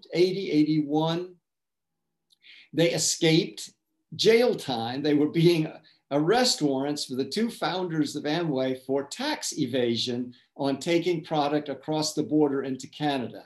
So Canada, and this was all documented in the press. Ronald Reagan is elected, and then they concoct this idea of Reagan coming and speaking at an Amway meeting, and Amway sort of saying, yes, this is the way. Reaganomics and Amway are one and the same. They would mutually exalt each other. But some of the Reagan people were saying, you know, this, I'm not so sure about this. You just were prosecuted for fraud by the Federal Trade Commission. You just were prosecuted for tax evasion in Canada. So do we really want Ronald Reagan speaking at a conference, a big meeting like this? So what they did is they rebranded a giant Amway rally in Atlanta as it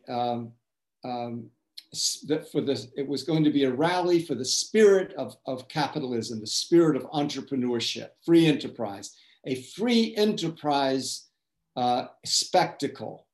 And it would be sponsored not by Amway, but by the Chamber of Commerce. And Ronald Reagan will come and speak, which he did. Of course, who paid the bill for the whole thing? Amway. And who was in the audience? Amway. And Ronald Reagan is on the stage. Who filmed it and then sold the video to its members for $50, I think? Amway. So they were given the production rights. They had the members. So it was fused. The Reaganomics, the trickle down, right, was fused with the multi-level marketing model. And so I do think it was a rather calculated mutual arrangement, a partnership that developed. I will add one other factor though, too. If you're in the government and something like this comes along that is promising to enrich you, give you campaign funds, promote you to a vast audience with their phone system and their later emails, as they did do for Reagan and Bush too, Amway and other MLMs too. So you get a lot of money and you get support. And what's the downside? The downside is if you criticize it, they take that away from you. But if you just turn your head and look the other way and let them go on and don't get involved in these questions of unfairness, harm, pyramid scheme, loss, deception, just look the other way. What happens to you? Well, not much. Really nothing, because the voices of those victims is silent. they have been convinced it's all their fault. They're shamed into silence. They don't think to en masse besiege the Federal Trade Commission or the Department of Justice that this is a gigantic fraud, I've been cheated, and you need to know, and you need to do something on behalf of the public. No, it doesn't happen. So if you're a regulator, there's really not much upside to enforcing the law here.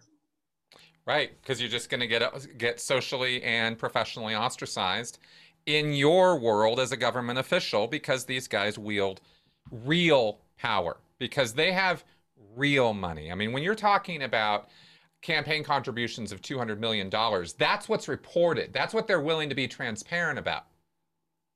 That's right. The influence is larger than that. You got to think with the bigger picture, and that's just in the United States. Let's not talk about how they've contributed to campaign contributions, politicians, etc., regulators in other countries all over the world. I mean, Thailand isn't this blowing up in Thailand? Thailand, but there've been prosecutions for bribery. Herbalife just paid a huge fine for bribery, and it was a whole bribery ring in China. What? It's all been in the public. Well, they call it bribery over there, and here we call it campaign contributions. Bingo. And I don't want, I love my government. I don't want to be cynical about my country, but I got to be factual. And the fact of the matter is that people are corrupt, and they're going to do corrupt stuff. And then that happens here, and it happens all the time. And it is to all of our mutual detriment that we let this go on and don't. When in the book, I think we've become so inured to it. It's so pervasive, and the language has all changed. We call it soft money, right? Or we call it, influencing and lobbying and having, pressure. Even that is considered, and everybody's just an interest group. So, if the corporations are there promoting their interests, well, what's wrong with that? Don't the retired people, don't the school teachers do that? Don't the nursing homes? Everybody's just an interest group. So we have actually lost, I think, the capacity, many of us, for even recognizing what is corruption anymore. Yeah. So in the book, I went back and tried to use the language and the worldview of people in the beginning of the 1900s, the period of good government, reform government, muckraking journalism, and they used real terms. They called it bribery, boodling, graft, right? Yep. They called it treason. They called it treason. The Treason of the Senate was one of the most famous books. In fact, it was that book that caused Theodore Roosevelt to attack them as muckrakers. That's where the term came from, and it was directed at that man who wrote that book. So I used that. I said, we got to go back to see how this actually works, to understand it, because like you said, we love our government. We don't want to think of the government as inherently corrupt. But if we're not willing to see how the money can be used to buy protection for some really destructive things to go on in the name of business and be presented as legitimate and good and so on, then we can't grasp really even for ourselves what's happening here. So I felt, and the feedback I've gotten from people about the book, one of the things I have heard more consistently is this was kind of the disillusioning part of the book. They had the hardest time. Yep. They didn't reject it. They got it because the facts are all there, and it's no hyperbole involved here. It's just laying them out. But when you see the picture, it is disillusioning to see how influence can be purchased and law enforcement can be thwarted with just money and propaganda. That's right. But and powerful money, lots of money, and powerful propaganda. Let's be clear. That's right. Sophisticated. That's right. Some out of the garage operation going on. That's right. This is as pro as it can get.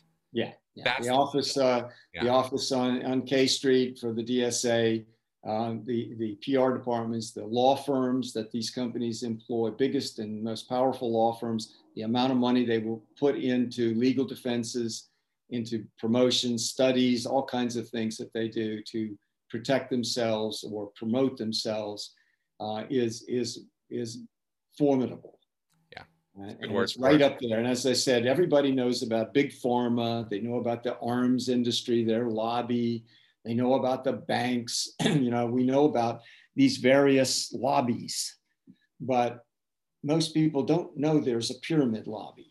Exactly. And when you talk about a 40-person caucus at the congressional level, that's the kind of thing that really sets my hackles off because, and all of the above. I mean, it's just, it is so embedded now. So now that we've kind of painted this really dark picture, and you're not wrong, reading that part of the book, I had the exact same phenomenon. It was very disillusioning.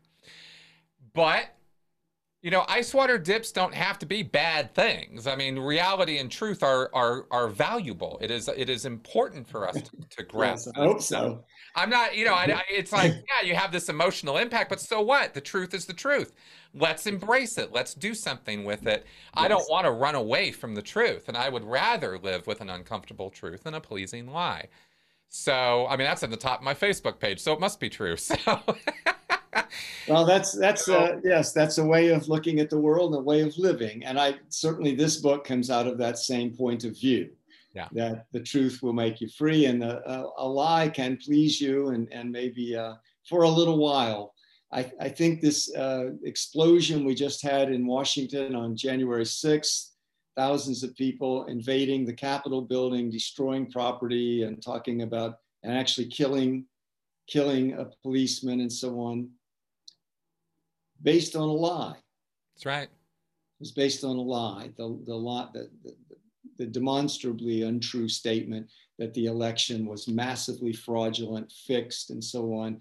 That an election a voting machine company was involved, and then there was a conspiracy in these particular states. Court after court, investigation after show didn't happen. Wasn't there? Not even nothing like it was like that. Yet that lie took on a life of its own. And if it were true, you can certainly understand the rage it would excite. Yes. Imagine if we had an election and the duly elected person who claims to have won by a landslide suddenly shows up as having lost, and it was all done by subterfuge, fixed voting machine company, and evil characters inside the government. Well, yeah, you can see why people would feel I got to do something, That's but right. it was a lie. So a lie, a big lie, and that was a big lie. Yeah. That kind of lie is what we're talking about here with multi-level marketing. A big lie that we have this livelihood opportunity for millions of people, and that you just have to join these companies and get out there and recruit and pay and recruit your friends, that this could be the answer to your livelihood, to your life's hopes. This is the fulfillment of the American dream. That is a serious lie. And to think that that lie, the reality is 99% of the people every year are losing money, quitting, losing, being replaced, lost time, ruined families, and so on. And then money from that is poured back into the government to protect it from law enforcement. Yeah, that's not good. This is bad for the public exposed to it, bad for the government that is corrupted. And the truth is the only antidote that I can see for these things. And the truth is a very uncomfortable truth. To get to the truth, you've got to accept the facts and set aside the false hope of the American dream story that multi-level marketing is the answer to the American dream. Not get rid of the American dream, but get rid of this as a pathway to it. Demonstrably false. It's an entrapping, dead-end, harmful path to take. It's not a path. It's not business. It's not direct selling. And you have to give that up. And then you have to go over and account for, and there has to be a reckoning for, well, how has it gone on all these years and nothing done about it. That has to be factored in too. Right. And then the truth just has to be told. And the truth will have its own power. It doesn't require millions of dollars. And it is gaining strength. Well, I wanted to ask you about that because we see exposés even up to the level of John Oliver. You know, a couple of years ago, does a whole MLM breakdown and shows graphically and beautifully. It was a wonderful episode where he broke it all down and showed it was all bullshit. What do you see more of that happening? Do you think that that is helping to educate the public? Unquestionably. I mean, I'll use a little barometer. Don't have a study to point to. Don't have data. I think I have a pretty reliable barometer because I'm called by journalists. I just spent time with BBC this week. I've talked with journalists a couple of weeks back in the Virgin Islands. I've talked to journalists in Germany. So, I mean, I think the calls from journalists, the attitude of the journalists, the information that journalists bring to me and their point of view when they begin the interview or talk to me, the questions, how they frame the questions, good barometer of public current, where the level of thinking and understanding is. And I have seen a tremendous change over the last, I would say, as recent as 5-6 years, let's say maybe going back to around 2012, let's put it at 8 years. But it has greatly intensified in the last 5 years. Right. Now, the word cult routinely is brought up. Before it was like, whoa, we're not going there. We're not talking about cult. And loss rates, I was always having to argue this and go through these elaborate explanations of how it is the model produces these loss rates. But they came to the interview with the view, well, it just can't be true. Can't be. Millions of people wouldn't keep joining something that would produce losses like that. That's just not. Now, the concept of propaganda, brainwashing, government protection, fear of regulators, of the political consequences, routinely as accepted by them. The loss rates, I don't have to argue it. They start from that premise. They know it now. Good. So I think it's, you mentioned the John Oliver show, and we have other things like the series that was on Showtime with Kirsten Dunst on Becoming a God in Central Florida was a series on Showtime. The series on Nexium, The Vow, that's on HBO. And it's starting to fit into more comedy shows and discussions, and it's gradually being accepted as a reality, a phenomenon that is a folly, that is a delusion, that is rampant right now, but nobody is pretending that it is real anymore. It's being presented as a kind of a virus that has entered the economy. Well, I think that is, and I'll say from my own Scientology experience with this too, because in 1980, Scientology was unassailable. That's 1990, right. It was unassailable. In 2000, it was less so. And by 2010, people really got that it was a dangerous cult. It wasn't just some screwy little operation that Tom Cruise kind of was involved in, and it was basically the same as Kabbalah or something. It definitely changed, but it took hundreds, thousands of articles, hundreds of thousands of people becoming aware of it, talking about it, and for me, the we made it point was when it got into comedy. Yeah. Was when it became the punchline. When people are that familiar with it that they can laugh at a punchline to a generalized audience of people randomly selected at a comedy club or something, now you know, okay, this is in the population now. This is a cultural thing. We've now passed that. I don't think we're there with MLMs yet, but I think we're getting there. I think that we are moving in that direction. And so your book, your efforts for years now have clearly had positive effects on this. You've been talking to media for years about this, and I think exactly what you just said is probably about the best metric we're going to have About for the best metric, yeah. yeah, And it may eventually show up in recruitment declines. There's some hints that that's happening, but I don't quite see that yet. yeah, And yeah.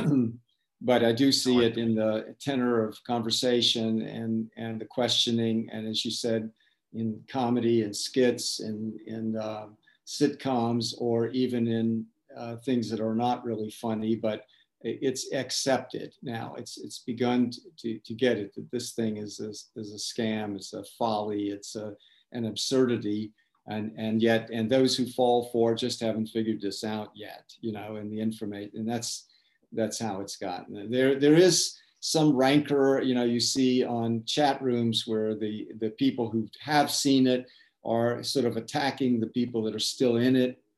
It's sort of a reverse of the throwing out the loser and vilifying the loser. Yeah, Now the yeah. losers are out there vilifying the people that are still in it. Right. Like, what are you doing?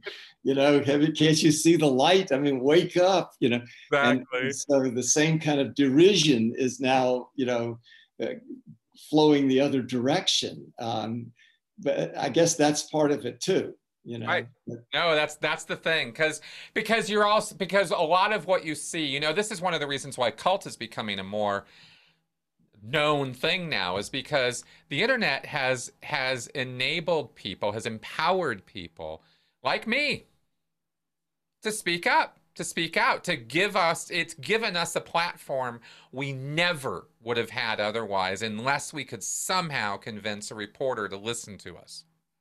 Yeah. And now with YouTube and with blogs and with podcasts, we have the ability to broadcast it ourselves. And there's catharsis in that for victims, for trauma survivors and former members of these groups, especially MLMs, and because they live so much on social media now.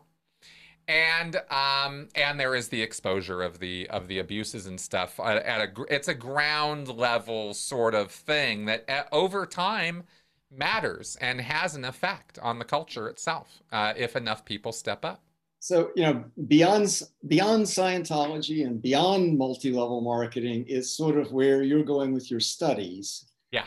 which is the generic phenomenon of coercive, what's Control. the term used? Coercive control. Yeah. Coercive control. Yeah. And that is maybe the frontier, I think, is a bit of the frontier. Yep. And we're seeing it now on such a scale where you have millions of people deluded into violent behavior, nihilism, hatred, and you go, what is going on here? What are they so upset that they would be willing to carry guns, threaten people, and take on this violent a mode of being? You know, what is going on? Well, it's what we don't see is what they've been subjected to. Right. Right. But at least the phenomenon is in people's faces now, you know? Right. And I think that is the next frontier. We've all seen it also in small cults. We've seen it also in family situations, as you mentioned, you know, Yep. where spousal abuse, child abuse, and so on, which is a kind of, you know, distilled down to this little household, these same patterns and Exactly. same methods of coercive control, sometimes involving physical abuse, but not always. Nope. It's not Right. absolutely necessary that you physically restrain somebody or harm them or even threaten them physically. So that is kind of the next frontier. And that's where I felt that, you know, for people to understand multi-level marketing, ultimately, you can't just see it as kind of a bad business or a business or something that crosses some legal line or a cult-like thing.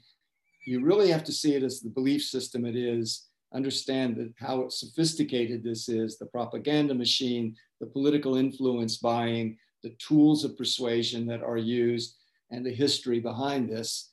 And that's really what the book is all about. And that's what I hope brings for people that want to, students, researchers, and others that want to understand what is this thing going on here. This provides the broadest and best documented, because it's very thoroughly documented too.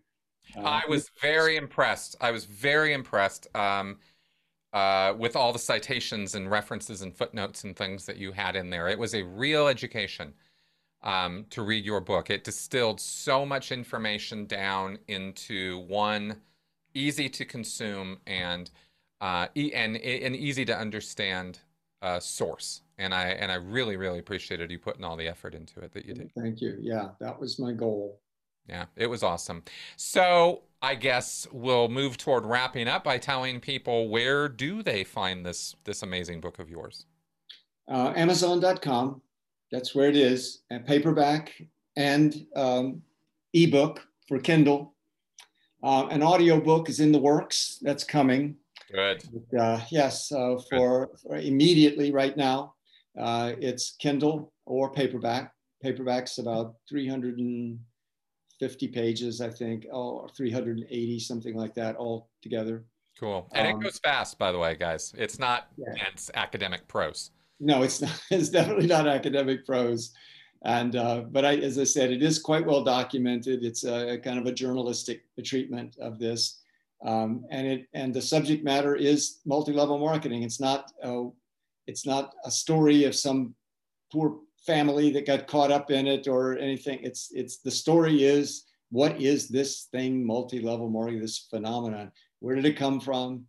How did it get invented? What were the stuff of our culture and our beliefs that came into its, made it up, the threads that were woven together to make this thing up? And then how did it germinate? And then how did it survive legally? How did it spread? And how does it persuade and control and dominate after inflicting losses on this, which brings you into the whole realm of understanding cults. So yeah, it takes you through several domains of life: ordinary life, day-to-day work life, selling life, marketing life, political life, and belief, the world of beliefs, and what constitutes belief. So I'm hopeful that it will help people and become a source for students and for schools and journalists, and of course ordinary people that are affected by this, solicited, or some member of their family or friends are. Awesome. Awesome. All right, folks. Well, you owe it to yourself. Check it out, pick it up, get it, read it. And yeah, get that audiobook out, because I can tell you from my own experience in self-publishing that that'll definitely get you a lot more audience. It is a big deal. I did not realize as when I was my first time author work how big of a deal it was to get that audiobook out. Okay, well, I'm happy to hear that, because this is an area I'm just exploring. I've found a company to help me do it, and so it's going to happen. But I'm learning about it. So yeah, thank you for that. Yeah, absolutely. Yeah, no, it was a big deal. To this day, I will sell more units of audiobooks than print on demand. Wow. Yeah. Wow. Okay, that's great. That's what I needed to hear to move me forward. Yeah. Very awesome, good. man. Yes. Awesome. All right. Well, thank you very much for taking the time. My pleasure. Thank you for taking the interest and the time with me on this. The questions I love the questions. It gives me a chance to, instead of just telling the story about multi-level marketing, but to see it in the bigger picture and connect it to other things in our culture. That's what I particularly feel needs to happen, so it can be really properly put in context. Exactly. Me too. In fact, I'll probably call this episode "The Bigger Picture of MLM," because I really want people to get the bigger picture. So cool. Yeah.